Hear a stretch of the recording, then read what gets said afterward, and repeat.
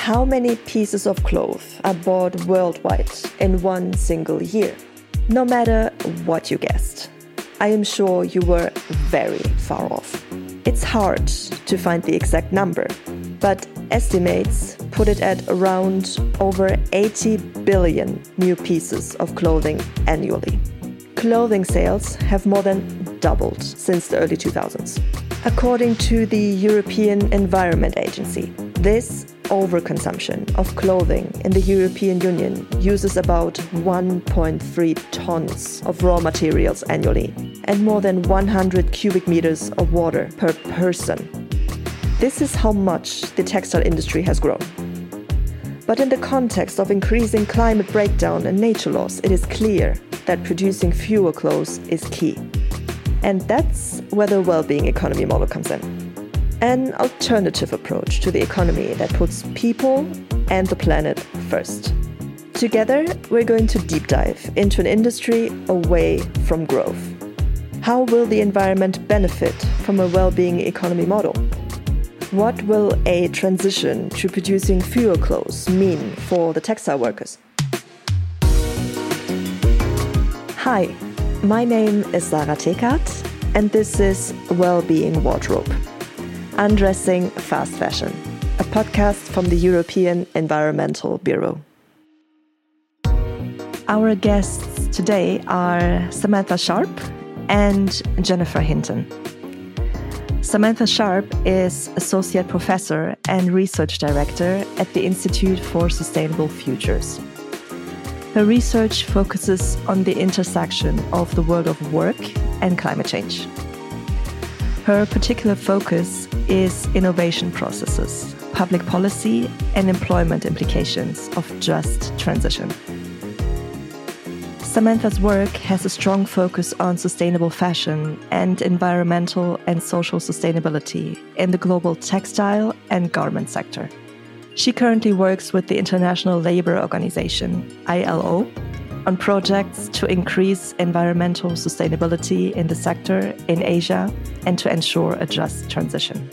Dr. Jennifer Hinton is an ecological economist, sustainability researcher, and educator. She discusses degrowth, #wellbeing for all, sustainable economy, and sustainable business. Her work focuses on how societies relate to profit and how this relationship affects global sustainability challenges. Her relationship to profit theory explains how key aspects of business and markets drive social and ecological sustainability outcomes. As an activist, she collaborates with civil society organizations, businesses, and policymakers to transform the economy so that it can work for everyone within the ecological limits of the planet. Samantha, Jennifer, welcome. Thank you very much. Glad to be here. Thanks for having us. In the last episode, we learned about the negative impacts that fast fashion can have on the environment and on the people that work in the industry. So in order to change that, it's clear we need an alternative economic model. And today we're going to talk about an approach you may or may not be familiar with. It's called the well-being economy. And together we want to learn how this could be applied to our clothes. Samantha, you have been looking at the idea of fashion in a well-being economy in your work. Can you please walk us through what the well-being economy is and what it has to do with fashion? A well-being economy really just has a different focus to our current economic system. So if you think of the current economic system, the goal is continuous growth and material accumulation. It's reflected in how we think about success. So we're always focused on measuring GDP growth. And we know this is not environmentally sustainable, as you've heard in the previous episode, or socially sustainable. So wellbeing economy starts from a different place. It looks at people and planet and designs an economic system that is good for them, that puts their well-being and the well-being of the planet first. We really need this across the entire economy, but the fashion sector really provides a concentrated example of why. We have an industry that's really focused on faster and faster production, and that's having significant impacts on workers and the environment. When we think about the current approaches to fashion sustainability, things such as responsible sourcing of materials, improving transparency, providing better labelling and certification, they're all really quite small scale. They aren't big enough to deal with the pollution and resource consumption challenges that we face. And they really don't address the underlying issue of overconsumption. So, wellbeing economy approach provides a new way forward. Could you briefly sum it up for us? What are the key findings of the Wellbeing Wardrobe report? So, in the report, we looked at a lot of the wellbeing economy literature, and we really came up with 4 key principles that a wellbeing economy approach needs to have. And number 1 is limits. We need to get to grips with the idea that endless growth isn't possible. And this is really true in the fashion sector. So we need to reduce the amount of textiles and clothing that we consume. And the ones that we do continue to make, we need to make sure they're high quality, they can be used for a long period of time, and they can have multiple life cycles. Second, if we're thinking about limits, then we also have to think about fairness. So the second principle was fairness. And we need to design a system that distributes the costs and benefits of the global fashion supply chain in a way that's fair both across the globe currently, but is also intergenerationally fair. And if we're talking about putting in place limits and also intergenerational fairness, then we need processes that can help us do that. So governance processes, and they need to be participatory. So we need to have everyone who's involved in the global textile and garment supply chain involved in the decision making, involved in the discussion, and they need to be deliberative. And fourth, we need new systems. So we need new ways of buying and selling clothes, new ways to exchange, to ensure that we can still have the clothes that we need and the style and the fashion we all really enjoy, but in a way that doesn't exceed planetary boundaries. Thank you. There was already a lot to process. So let's maybe pause here for a second and zoom out a bit to talk about the broader degrowth and post-growth movements that are looking at how to move our economic system beyond economic profitability. Jennifer, could you kindly unpack these concepts for us, please? It's building a lot on what Samantha just said. So a sustainable economy is really oriented around meeting everyone's needs equitably within the ecological limits of our planet, right? Degrowth and post-growth approaches are really trying to grapple with that question of how can we organize our production and consumption systems to equitably meet needs without constantly driving or requiring growth in production and consumption. In fact, degrowth is actually saying that we need to shrink the size of our production and consumption systems. And often we think about that, and the instinctual sort of knee-jerk reaction is that, without economic growth or with even shrinking economies, we're going to be less happy. But actually, degrowth and post-growth come at this from a different angle, saying, well, all of the overconsumption that we have right now is actually doing a lot of harm to us psychologically and socially. All of the advertising around us, for instance, the planned obsolescence that companies sort of have resorted to designing their products is actually quite socially harmful. The algorithms, not to mention, that have gotten us addicted to our phones and whatnot. So shrinking the economy in over-consuming communities like here in Europe will actually result in higher levels of social well-being and ecological well-being. We need to get away from the economic growth paradigm that we're in right now that sees economic growth and GDP growth as an end and as a measure of a success in itself.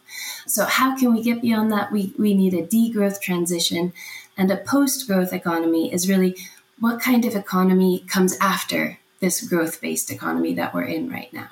So clearly it will be politically and practically challenging to move away from the industry's dominant economic model. But at the same time, there's also more recognition these days. So what do you think is happening to drive that recognition, and what more needs to happen? There is some recognition that we need to change the economic model. So most business structures in our global economy are for profit. And that means that in their legal structure, they are designed to deliver returns to investors and owners, to enrich their investors and owners. Some seeds of hope can be found in the fact that more and more businesses are adding on social benefit, and so trying to focus on delivering, yes, profit to their investors, but also protecting the planet and people. But that's not good enough, really. So we need to move beyond that to where businesses focus only on helping people and planet. That's where my work comes in understanding how we need to transition away from for-profit business structures that dominate the economy and the fashion industry today to not-for-profit business structures that then treat profit only as a means to meeting community needs. And in the case of fashion, for instance, that is the need of having comfortable, fashionable clothing that help us express ourselves and feel good. But it's not about making investors richer. Maybe as a question to both of you, are there already existing examples of industries besides textile where these concepts are being explored? Samantha, would you like to start maybe? There are many sectors where work and the true actual value of that work is underestimated in our modern economy. So when you think of the care sector, health and social services, childcare services, services that we all need and we all critically value at different points in our lives. I think there's some really good examples, some seeds of innovation where well-being approaches have been adopted. But unfortunately, by and large, these are small scale. They're kind of one-off examples because they're still really existing in an economy that has this growth mindset. So reorientating the whole economy to well-being approaches, I think will really unleash many more positive outcomes from these existing examples. Jennifer, do you have anything to add? There are examples all over the place of more generative and well-being oriented business models and other types of initiatives, grassroots initiatives, going back a little bit to the previous question of what are some of the seeds of hope, what's already happening in this right direction. I think the degrowth movement in itself is one seed that is pushing things in this direction. And so there's all kinds of initiatives and businesses there. And so these examples can be found outside of the textile industry, but I also do want to take the opportunity to mention the example that Patagonia's transition from a for-profit structure to a not-for-profit structure just last month provides as sort of an example of a bigger business and a bigger initiative. So the fact that it was able to make this transition in such a explicit and well advertised way so that the whole world could see, I think provides a really powerful example for other businesses that yes, they can. Before going deeper into the interview and picturing what the textile industry would look like in a well-being economy, let's recall a few concepts we have just learned. The current economic system we live in and work in focuses on endless growth and overconsumption. Countries measure success yearly based on a monetary market tool called Gross Domestic Product, GDP. Governments, central banks, and business community use this term to say whether society is successful or not, just by looking at the goods and services produced for sale in the market. But is endless growth possible? Quoting the Limits to Growth report from 1972, this model, focused on material accumulation, is not sustainable. As we have heard, a growth-oriented mindset contributes to climate change, biodiversity loss, and tests the planetary boundaries. On top of the harm to the environment, it leads to a socially unbalanced world. The textile sector and fast fashion industry are great examples of this. But there might be an alternative model for the industry, the well-being economy. This model proposes leaving behind growth logic and putting people and the planet first.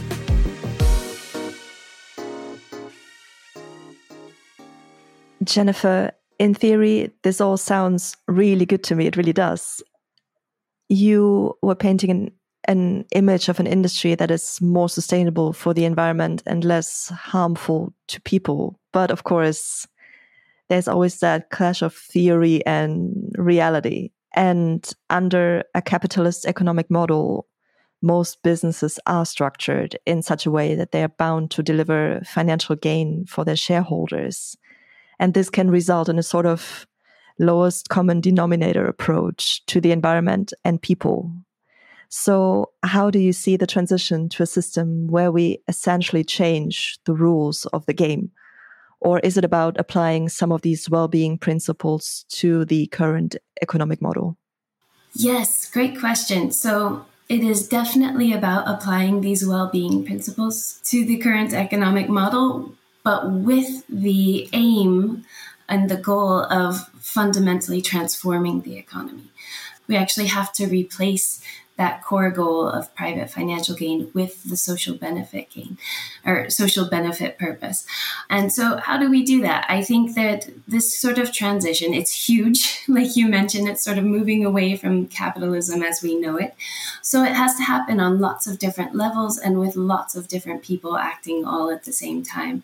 A core part of it is raising awareness about this transformation and about the possibility of having an economy that really is built for people and planet and not just financially benefiting a handful of investors. And then once people have these ideas, we need to get the social movements to push for this transformation, to pressure businesses to make that transition like Patagonia did, to pressure policymakers to make policies that then favor not-for-profit types of business over for-profit types of business. And then, some of your listeners might actually be CEOs or thinking about starting up a business themselves, and they have that decision that they can make to start this up as a not-for-profit type of business instead of a for-profit.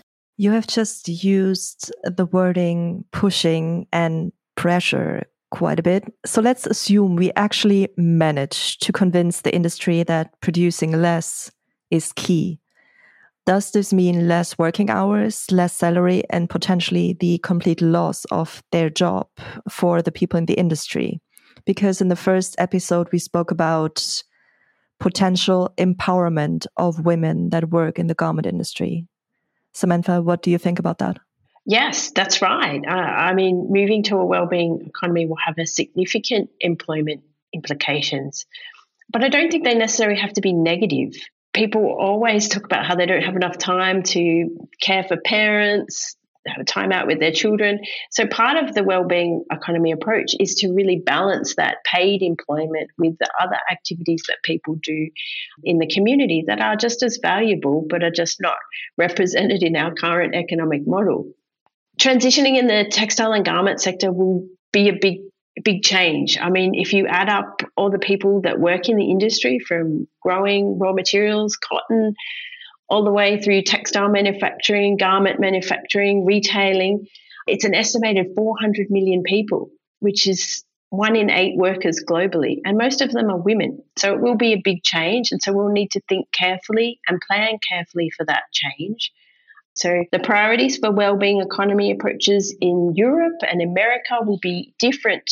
They might focus on moving beyond consumption, moving beyond materialism, whereas in the South, in the global South, it'll be on the quality of development and the quality of employment and how we educate and empower those women that are currently in the garment sector to have equally productive economic, social, community lives outside of the garment sector. In which way will the environment and society benefit from this new mindset? And how can this be used to convince the textile industry to change? Right now, our for-profit economy is systemically driving overconsumption because in order to deliver all of that profit to investors, companies have to sell more and more stuff. And so, we're surrounded by advertising, we're surrounded by products that are breaking down before they need to. And all of that has enormous environmental impacts, both in terms of carbon dioxide emissions, but also biodiversity loss, deforestation, and the list goes on. So the sooner we can start consuming at a sufficient level rather than over consuming, especially in high income communities like here in Europe, the better it's going to be for the environment.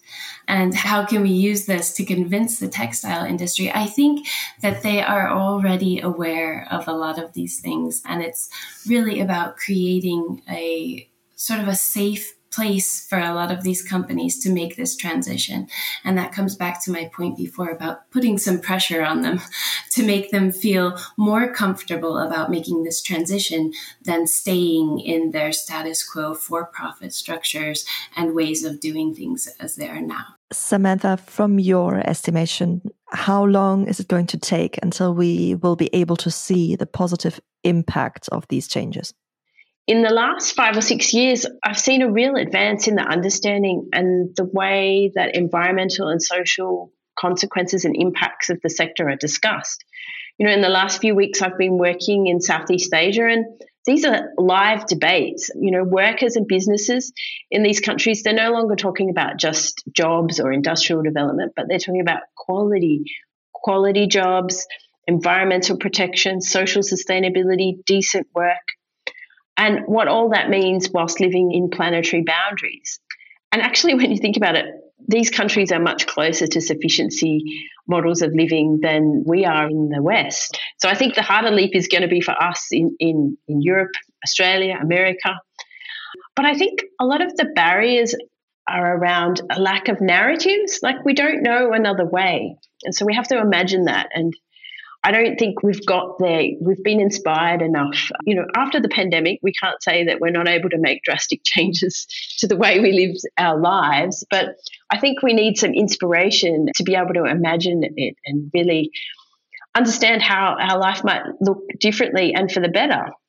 I ask this question in every episode, so I'm also going to ask you, what can our listeners do? Is there a way for an individual to help the well-being economy on the way? What can individuals do? Individuals definitely have a role. Think about every new item of clothing you buy. I'm not here to tell people how much clothes is enough, but I think individually we can start to ask ourselves that question. So how much is enough? If we still need to buy, then we need to think about buying sustainably. So, can I buy secondhand? Can I reuse or repurpose items that are already in my wardrobe? Can I redesign them or restyle them in a different way? So buy less, buy better quality, buy what you like, not what's on trend, and think about where you buy from. So what are the company's values, business models, and make sure that they align with purchase that you want to make. As individuals, we can push for these larger systemic changes. These individual consumption choices are very important, that Samantha just pointed out. And we can push for these systemic changes by maybe drawing up a petition and sending it around, getting a lot of signatures for some of these policy changes that could help businesses make the transitions we need them to.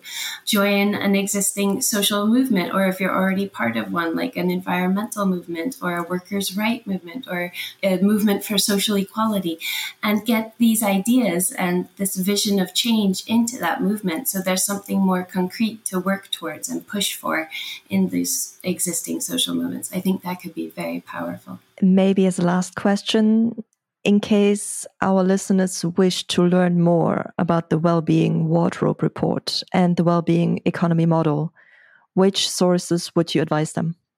So you can find more about my work at my website, which is relationship2profit.net. So relationship-to-profit.net. You can also find more about the well-being economy at a really great website called weall.org. So it's the Wellbeing Economy Alliance website. And I think this also taps into what I said in the previous comment about a social movement. So I think these sorts of alliances that are being created, join one of those, and there's a lot of power there already. If you go to the Wellbeing Wardrobe Report on the EEB's website, in drafting the report, we really read through a lot of really interesting literature on post-growth, degrowth, how it's been applied in lots of different economies across the world. And so if you go to the reference list, there's really good reading material there, including Jen's work. Dear listeners, we will also make sure to put all the links in the show notes for you. Jennifer, Samantha, thank you very much. Thank you so much too, Sarah. Thank you, Sarah. For those interested in reading the Wellbeing Wardrobe Report, which inspired this conversation, you can download it from the European Environmental Bureau website. That is www.eeb.org. If you want to know more about Jennifer's and Samantha's work, you can follow them on social media. You can find Jennifer Hinton on Twitter by her handle HintonJen. That's HintonJen. And you can find Samantha Sharp on LinkedIn. Thank you so much for listening to Wellbeing Wardrobe, Undressing Fast Fashion, a podcast by the European Environmental Bureau. You can find us online on wardrobechange.eu. That's wardrobechange.eu. And follow the European Environmental Bureau on Twitter at @green_Europe. That's GREEN_EUROPE. And this is it for today. The producer of Wellbeing Wardrobe is Sarah Abu-Schleich. Editorial background and script writing by Maria Dios from Bulle Media and myself. Sound design is by Thomas Kusberg. Editing and mixing is by Jeremy Bouquet and Thomas Kusberg. My name is Sarah Tekert. Until the next episode, goodbye.